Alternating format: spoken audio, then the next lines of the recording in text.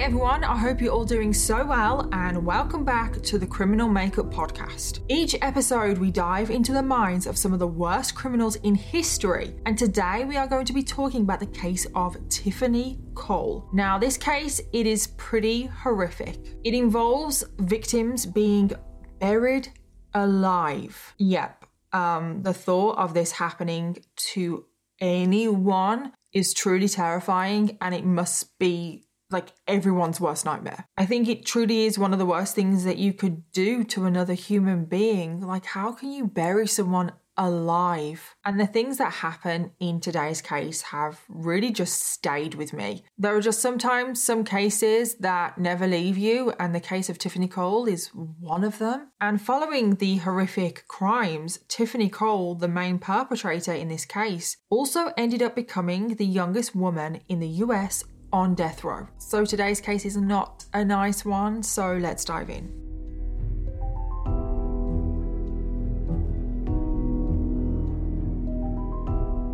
So Tiffany Ann Cole was born on the 3rd of December 1981, making her a Sagittarius. And she grew up in Charleston, South Carolina, with her parents Shirley and David Duncan. Her parents did get divorced when she was quite young, and this did have quite a significant impact on Tiffany. And following the divorce, she actually spent a lot of her childhood going back and forth between her mom and dad. She would stay at her mom's for a little bit, then she would go to her dad's house, and she just never really felt like she had a stable home. She just never really felt settled. And Tiffany has said that she never really felt like she had a childhood. She had to grow up very fast. She had to take on a lot of responsibilities, especially when she was living with her mom, because she had to take on almost that motherly role and look after her younger siblings. Now, at some point, Tiffany's mom did meet a new man. I don't quite know when, but this man, Tiffany's stepfather, was very violent and abusive. Now, it's not actually known if he was physically violent and abusive towards Tiffany, but he was to her younger brother, and Tiffany had to witness a lot of this abuse,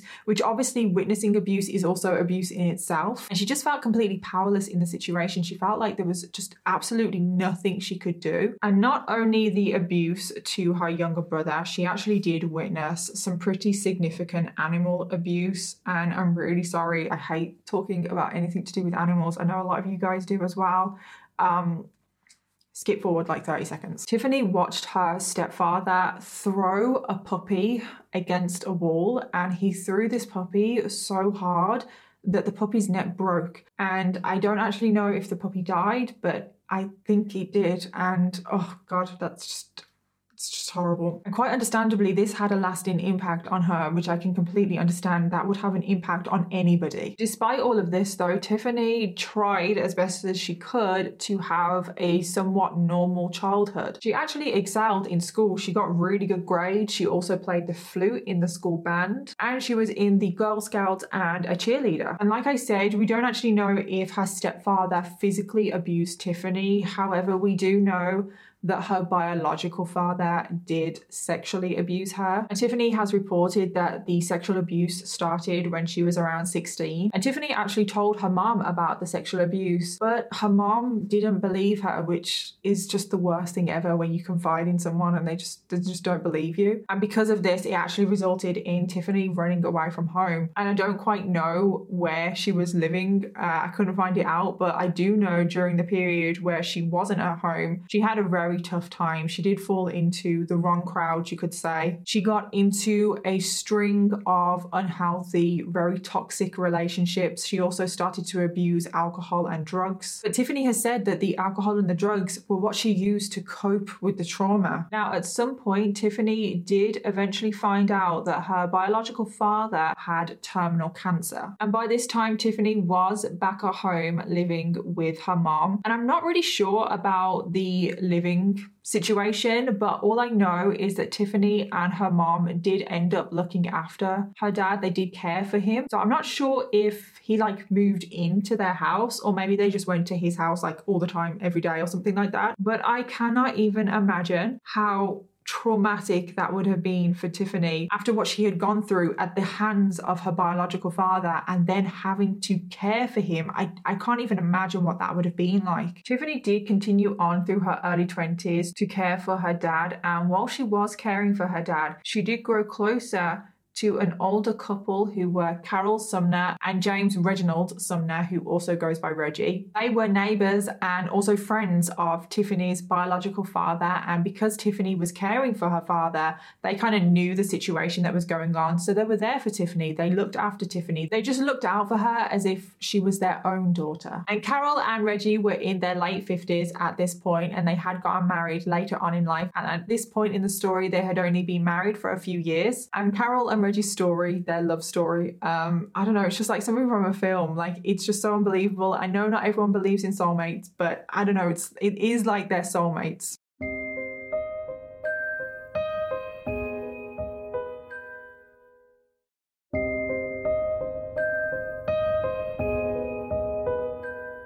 So Reggie and Carol actually used to date when they were in high school. They were in the same year. And then when they were 16, for some reason, they went their separate ways. They broke up. They both got married to different people. Reggie joined the Navy, and this is where he worked for most of his life. And he did get married to a woman. I don't know any details about that marriage, but I know at some point they did get divorced. And Carol also got married to somebody else, and she went on to have children from this marriage. However, Carol's marriage to this man, don't know any details about him, was not good, to say the least. Carol's husband was very abusive, and her marriage also did end in divorce. And then what happened after the divorce, I honestly cannot believe, because after she got divorced from her husband, an absolutely terrifying incident happened. Her ex-husband pulled out a gun on Carol and shot her several times. And then at some point, I think he left the house. I don't really know much details about this.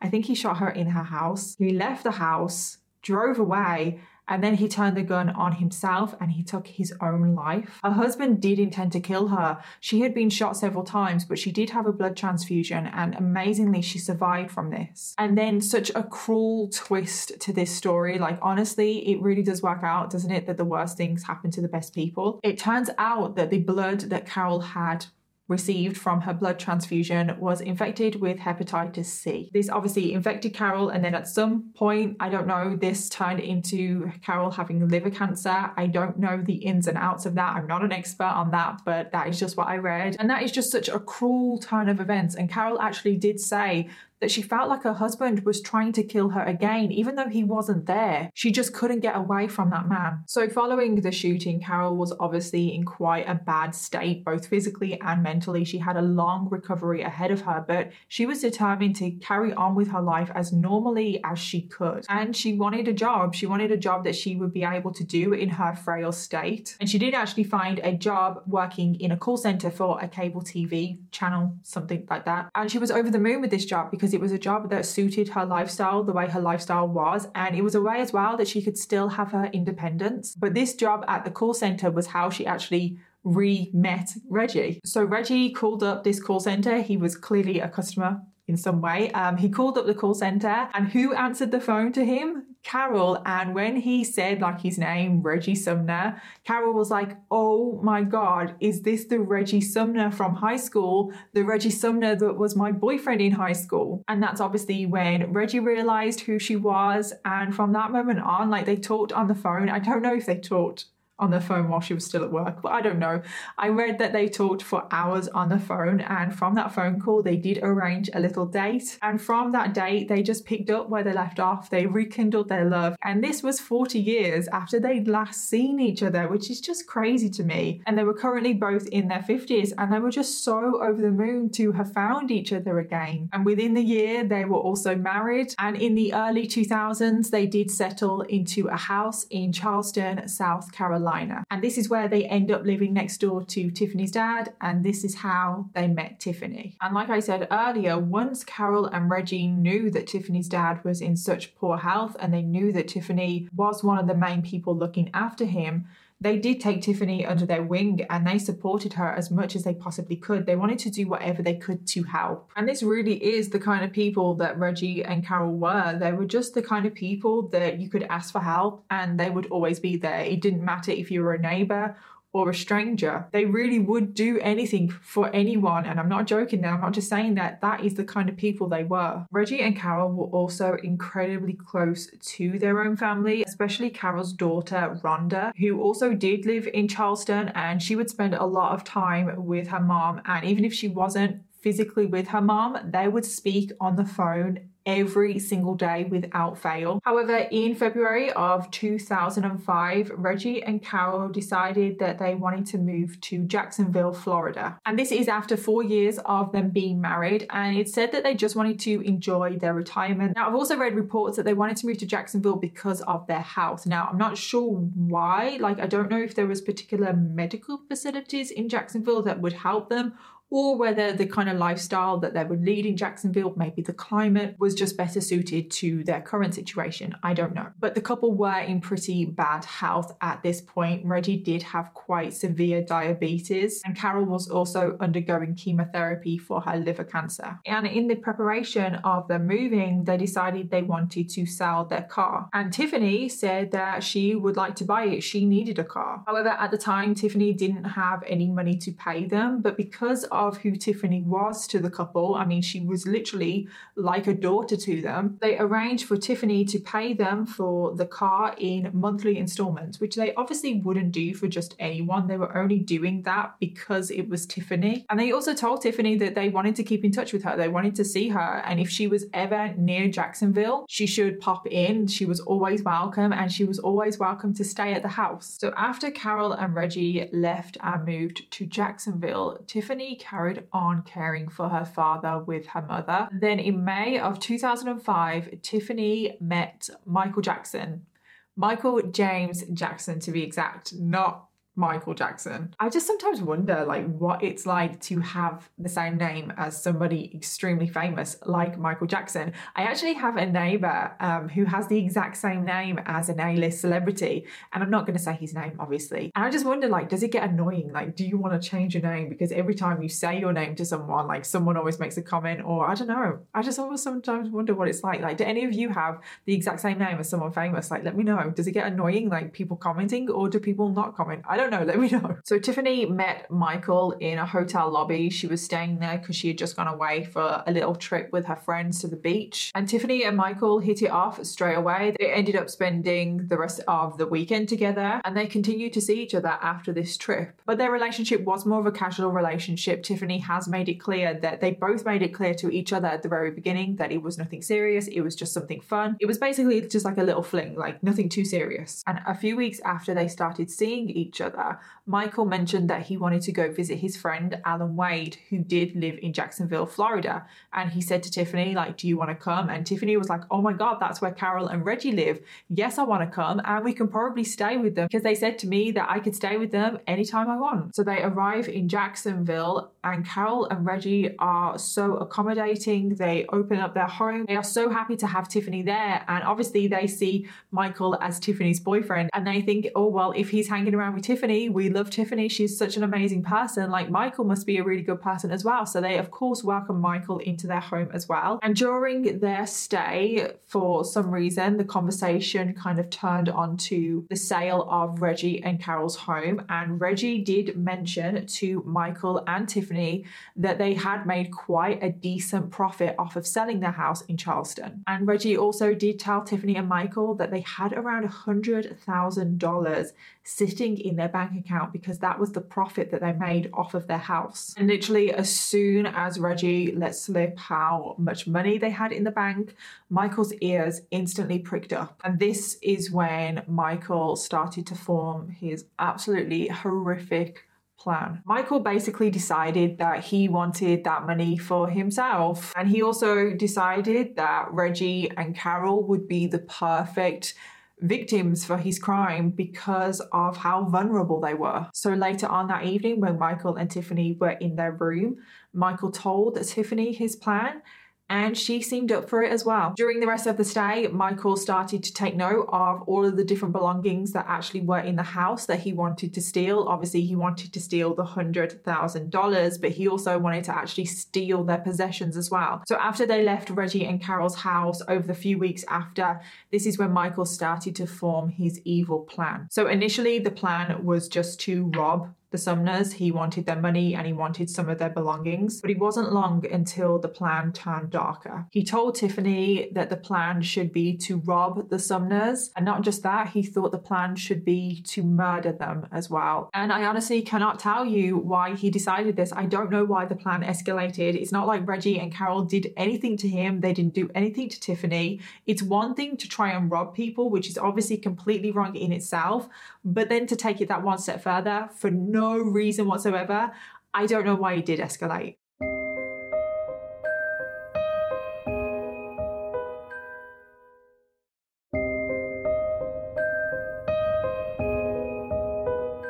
So like I said, in the few weeks after the visit to the Sumner's house, Michael was forming his evil plan. And during this, he decided that Tiffany and himself were going to need some help in this plan. So he decided to recruit two of his friends. Alan Wade, who was the friend that Michael and Tiffany were visiting when they did go to Jacksonville. And then the other one was Bruce Nixon. Now at this point in time, Alan Wade did know the whole plan. He knew that the plan was to rob the Sumners and also to murder them. Bruce Nixon at this point in the plan didn't know anything about the murder aspect of the plan. He just knew about the robbery, which obviously in itself is still bad. But Bruce didn't know anything at this time about the murder. So the group start getting everything prepared for the robbery. They start to buy the tools that they need, such as gloves, duct tape, a plastic wrap. Tiffany had also rented a Mazda sports car, and this is what they were going to use to drive to the Sumner's house. Now, I don't know why she did this. I don't know if she thought, oh, if I rent a car, they're not going to be able to trace it back to me,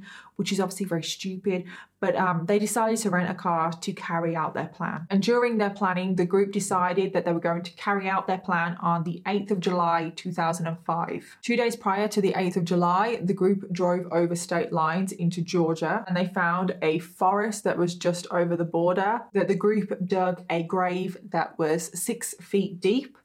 And this was the grave that they were going to put Reggie and Carol in. I do know that Alan, Michael, and Tiffany were at the grave dig, and I think Bruce was there as well. And I assume because Bruce was there at the grave dig that at this point in the plan, he did know that the plan was to murder them, because why else would you dig a 6-foot grave? So it's now the 8th of July, 2005, the day that they plan to carry out the robbery and murder. And the group arrive outside of Reggie and Carol's house in the Mazda sports car. Tiffany had spoken to the group about how trusting Carol and Reggie were and how they were the kind of people that would help literally anyone. And the group planned to use this to their advantage. So Alan and Bruce got out of the car and they went and knocked on the front door of the Sumner household. Michael and Tiffany did stay in the car because if Michael and Tiffany had gone, obviously the Sumners would recognize them. Inside the Sumner household, Reggie and Carol had just started to wind down for the evening, and they were actually in the kitchen cooking their evening meal together. And this is when Alan and Bruce knock on the front door, and it is Carol that goes to answer the door. Alan and Bruce give Carol a fake story that their car has broken down a couple of blocks down and their phone clearly isn't working,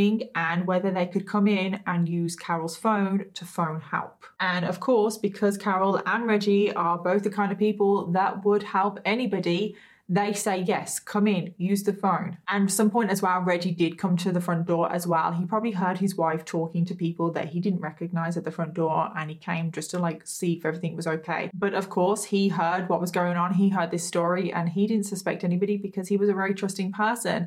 But as soon as Alan and Bruce entered the house, they turned on Carol and Reggie. I don't know if it was Alan or Bruce, but one of them pulled out a toy gun that did look very, very real. And they instantly started threatening Carol and Reggie and telling them if they don't follow their instructions, they're going to get hurt. And understandably, like anyone would be, Carol and Reggie were absolutely terrified.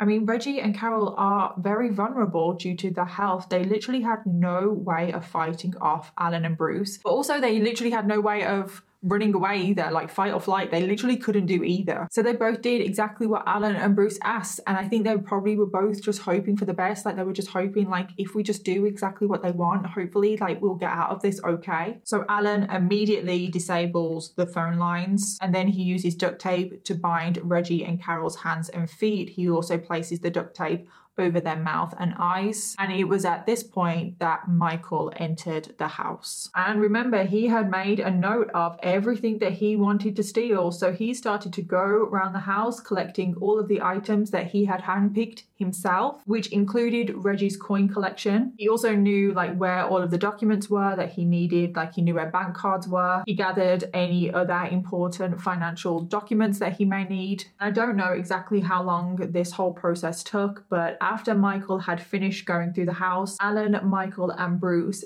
did take Reggie and Carol into the garage, and the three of them put Reggie and Carol in the boot of their own car, which was a Lincoln Town car. And I just can't even imagine the terror that is going through Reggie and Carol right now. I mean, they can't see, they have duct tape over their eyes. They just don't know what's going on. I can't even imagine. They must have been absolutely terrified. And then Alan and Bruce got into the Lincoln Town car to drive it away, and Michael went back to Tiffany, who was still in the Mazda. Tiffany never went into the house. From what is reported anyway, Tiffany never went into the house during this whole attack. And then the group in the two different cars drove over state lines into Georgia, and they drove to that wooded area where they had dug the grave just 2 days prior. And when they arrived at the destination, they opened the boot of the Lincoln Town car, and somehow Reggie and Carol had managed to kind of get free a little bit of their restraints. And this truly just breaks my heart. In the boot together,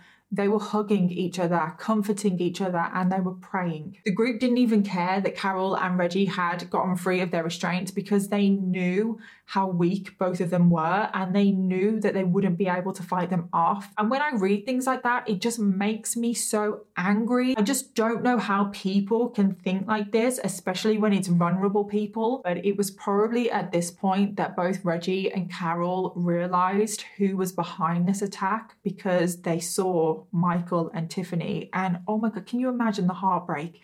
Carol and Reggie took Tiffany under their wing. They treated Tiffany like she was a daughter to them.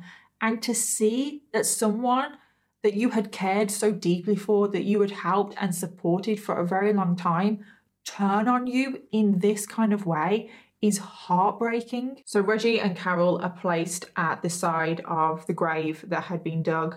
And Michael starts threatening them, and he wants their bank details. He wants their PIN numbers for all of their accounts. And Reggie gives them up without hesitation, because Reggie is clearly in the mindset of, if I just give them everything they want, hopefully we will get out of this alive. However, very sadly, this doesn't happen. After Reggie has given up this information, both Reggie and Carol are thrown into the grave. And what happens next? Oh my God.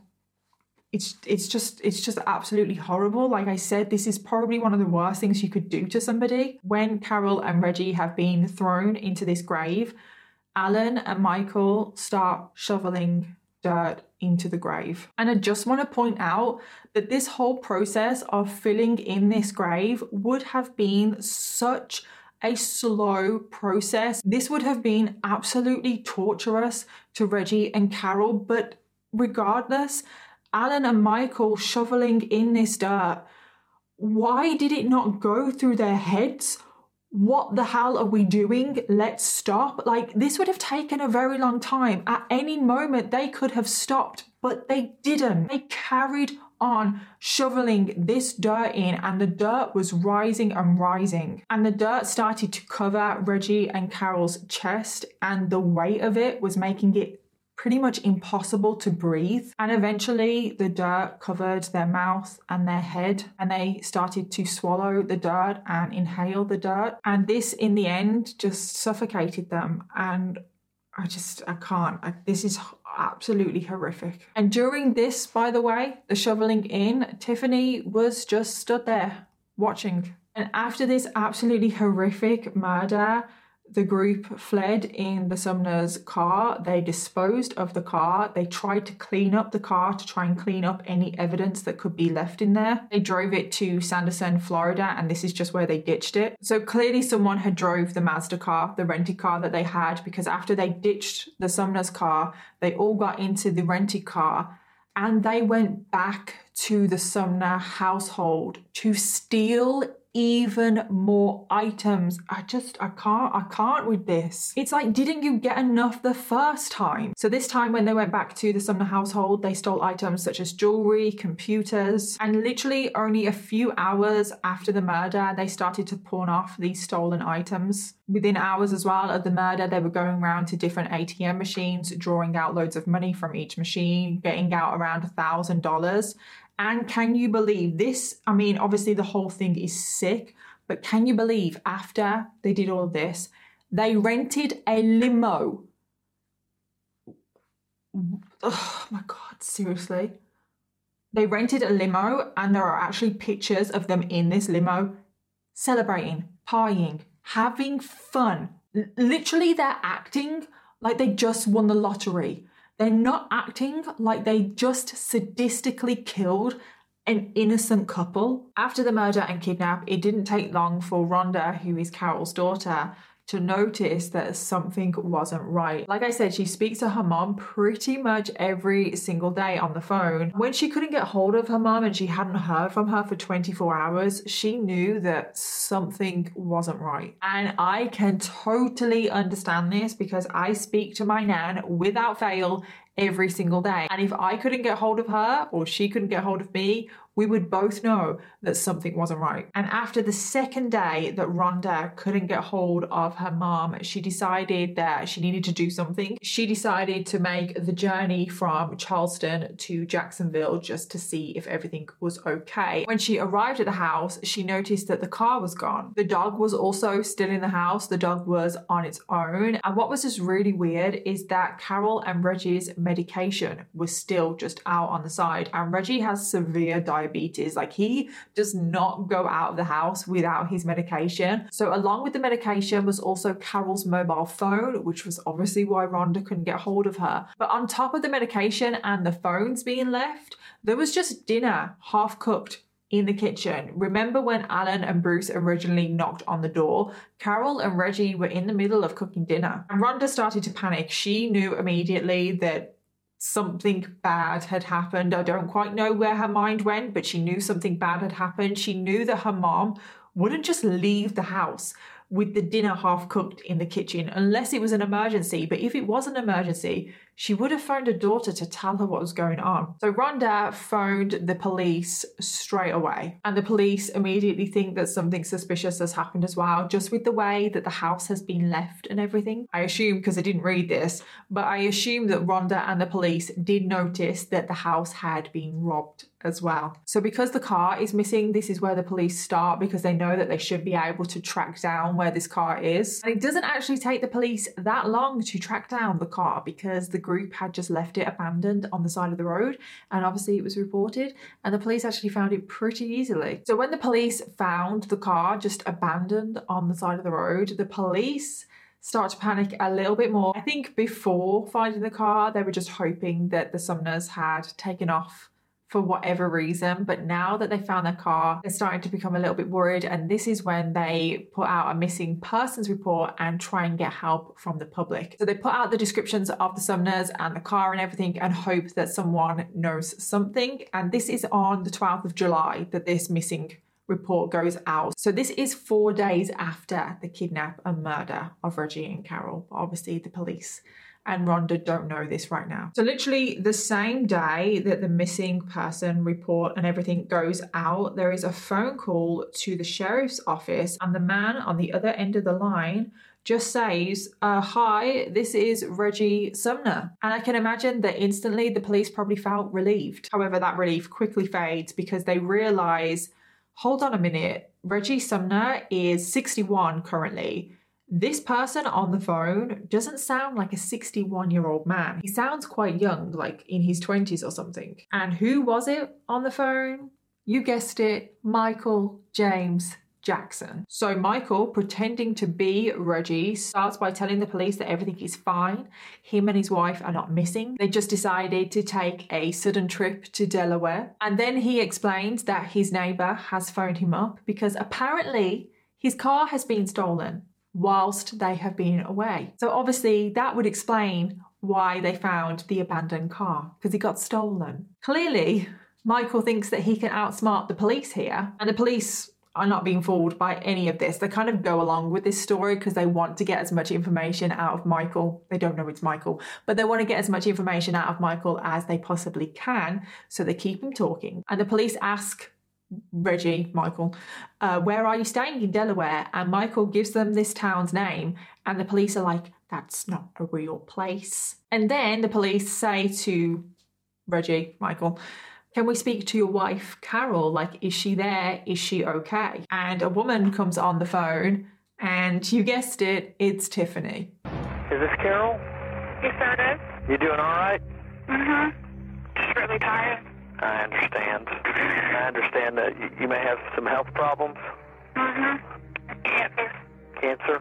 and liver. So the police know that these are imposters, but they do double check and they play the phone call to Rhonda just to double check that this wasn't her mom and Reggie. And Rhonda does confirm that, yeah, that's not my mom. So the police now know that these people are responsible for the disappearance of Reggie and Carol, and we need to track them down straight away. And even though the police hadn't actually gotten that much information out of the phone call, what they did have though was the phone number of the mobile that had called the police. So the police request the phone records for this number. They also start looking into the bank accounts of both Reggie and Carol, and they see that large sums of money have been taken out at various ATM machines.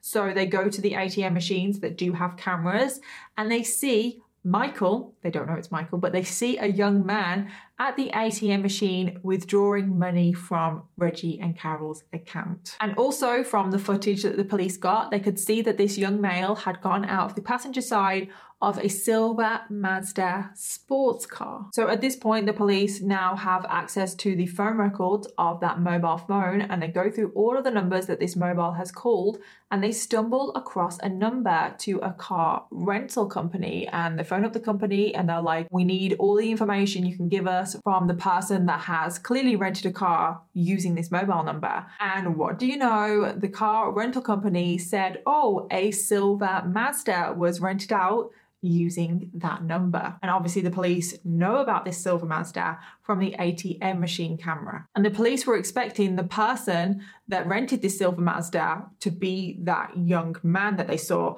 on the footage, but it wasn't.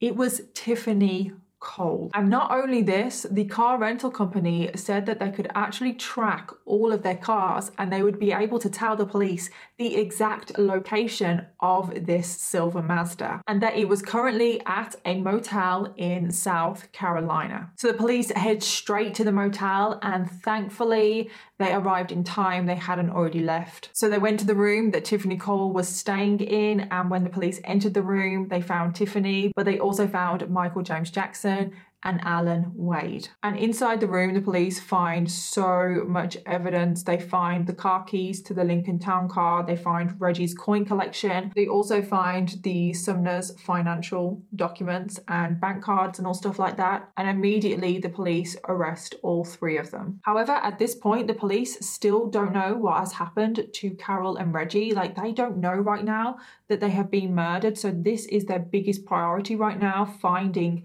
Carol and Reggie. Police immediately start interrogating Michael, Alan, and Tiffany. Michael and Alan are not saying a word, and Tiffany starts by not saying anything, but then she breaks under the interrogation and she lets slip that there was a fourth member of the group that took part in whatever they did, and that was Bruce Nixon. The police then go and arrest Bruce and bring him in for questioning as well. And unlike the other three, Bruce is willing to talk. He tells the police the whole story. He tells the police that the initial plan was just to commit a robbery of Reggie and Carol, and that he thought that it was just going to be a robbery. But it turns out that Michael had other plans. And this is when Bruce tells the police that the four of them took Reggie and Carol to the forest in Georgia, and that they buried them alive. And the police are like, what?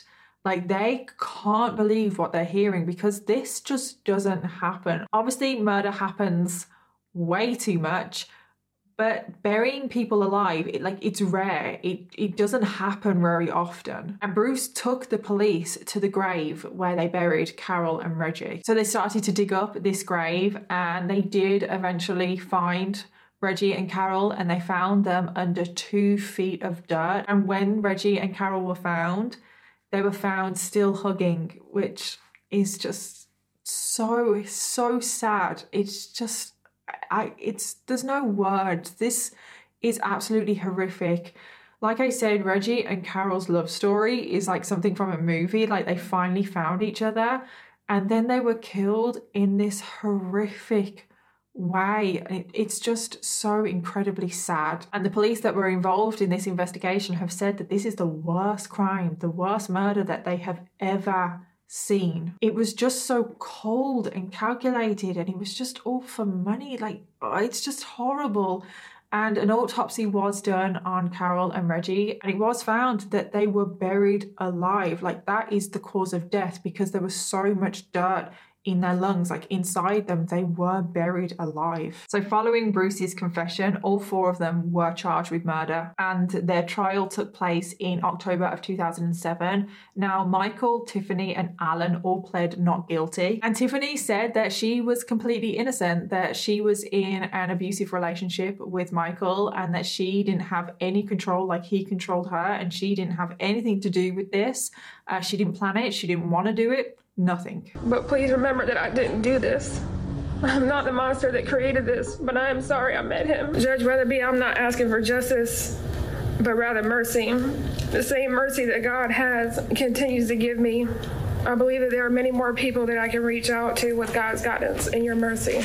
Tiffany actually said that she didn't have a clue that the plan was to murder Reggie and Carol. She thought that they were just going to rob them, and that she thought they had dug that grave to bury the stolen items.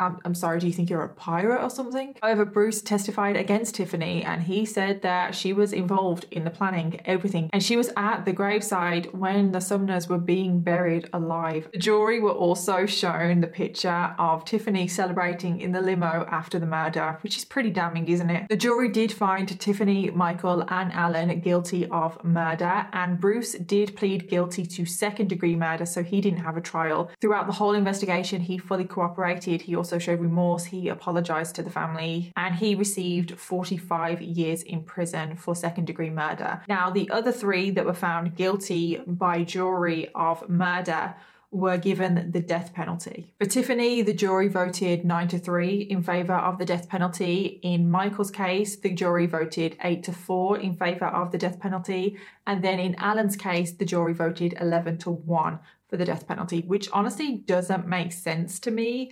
I feel like Michael was definitely the mastermind behind all of this, yet he seemed to come out on top of that jury decision. I know he still got the death penalty, but he got 8-4.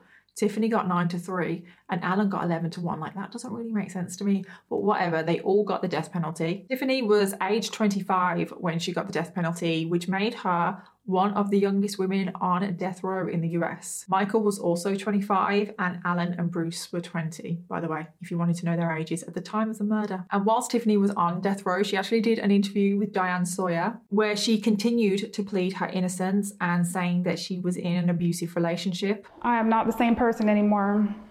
I have peace. I have joy. I have a sound mind. And Tiffany herself feels like she has been unfairly judged. I don't know where she's got that from. Tiffany has made many appeals against her death penalty sentence, and in 2017, the Florida Supreme Court actually revoked her death penalty sentence. And this was because a 2016 ruling in the Supreme Court actually said that a jury should be unanimous when deciding on the death penalty. And the jury weren't unanimous in Tiffany, Michael, or Alan's sentencing, and all 3 of them got their death penalty sentence changed to life without parole. Also, something that I find absolutely ridiculous. So Alan Wade actually featured on a reality show called Love Don't Judge, because he's found love whilst he was on death row. This was obviously before his death penalty got revoked. And Alan is actually now married, and he has a child with that woman. I can't ever say that word. Conjugal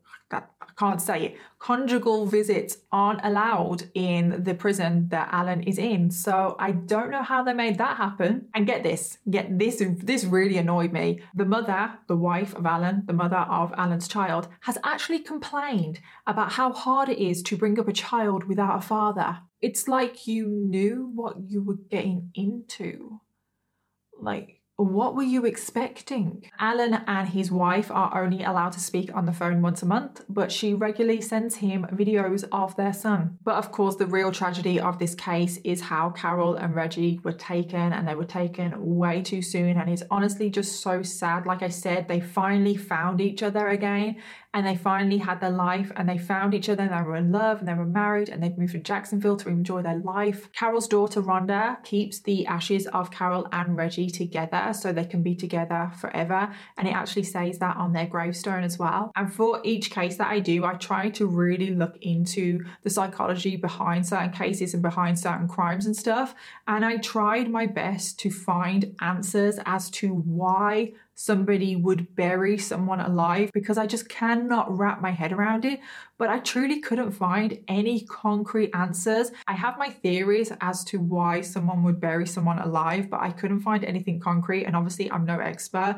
Even in my degree when I did it, like, burying people alive never came up. I don't think it did anyway. So if any of you can enlighten me on why someone would bury someone alive, please let me know. The only thing that I can think of is that it's almost a way for the person to detach from the murder. And I was going to say it's less personal, but it's not, is it? Because Tiffany knew Reggie and Carol, and she just stood there at the graveside while it was being filled in. And that seems personal to me. So I was just about to say that it was detached and not personal, but no, in this case anyway, because Tiffany knew the victims, this was 100% personal. Maybe in other cases where the person burying someone alive doesn't know the victim, I don't know, maybe it is a way to detach from the crime. Yeah, I don't really know how to end this case, because it's messed me up. But this one has, oh God, it's horrible. And that brings us to the end of the episode on Tiffany Cole. And I actually do have a few quick updates in this case. In 2023, Tiffany Cole had to be resentenced yet again because of a change in Florida law. It was thought that she might even end up getting the death penalty again. But in the end, she didn't. She still had life without parole. However, Michael also had to go and be resentenced because of the change in Florida law, and his sentence did get changed to the death penalty. So he went from life without parole to now being back on death row. So those were the updates for today's case. So thank you so much everyone for listening today. Subscribe or follow to make sure you never miss an episode of The Criminal Makeup. And if you enjoy the show, it would really mean a lot if you could leave a 5-star review. In the meantime, if you have been affected by any of the themes in this episode, please take the time to look at the description for this episode for some helpful resources. Special thanks to my producers at Audio Boom Studios, and I'll see you all in the next one.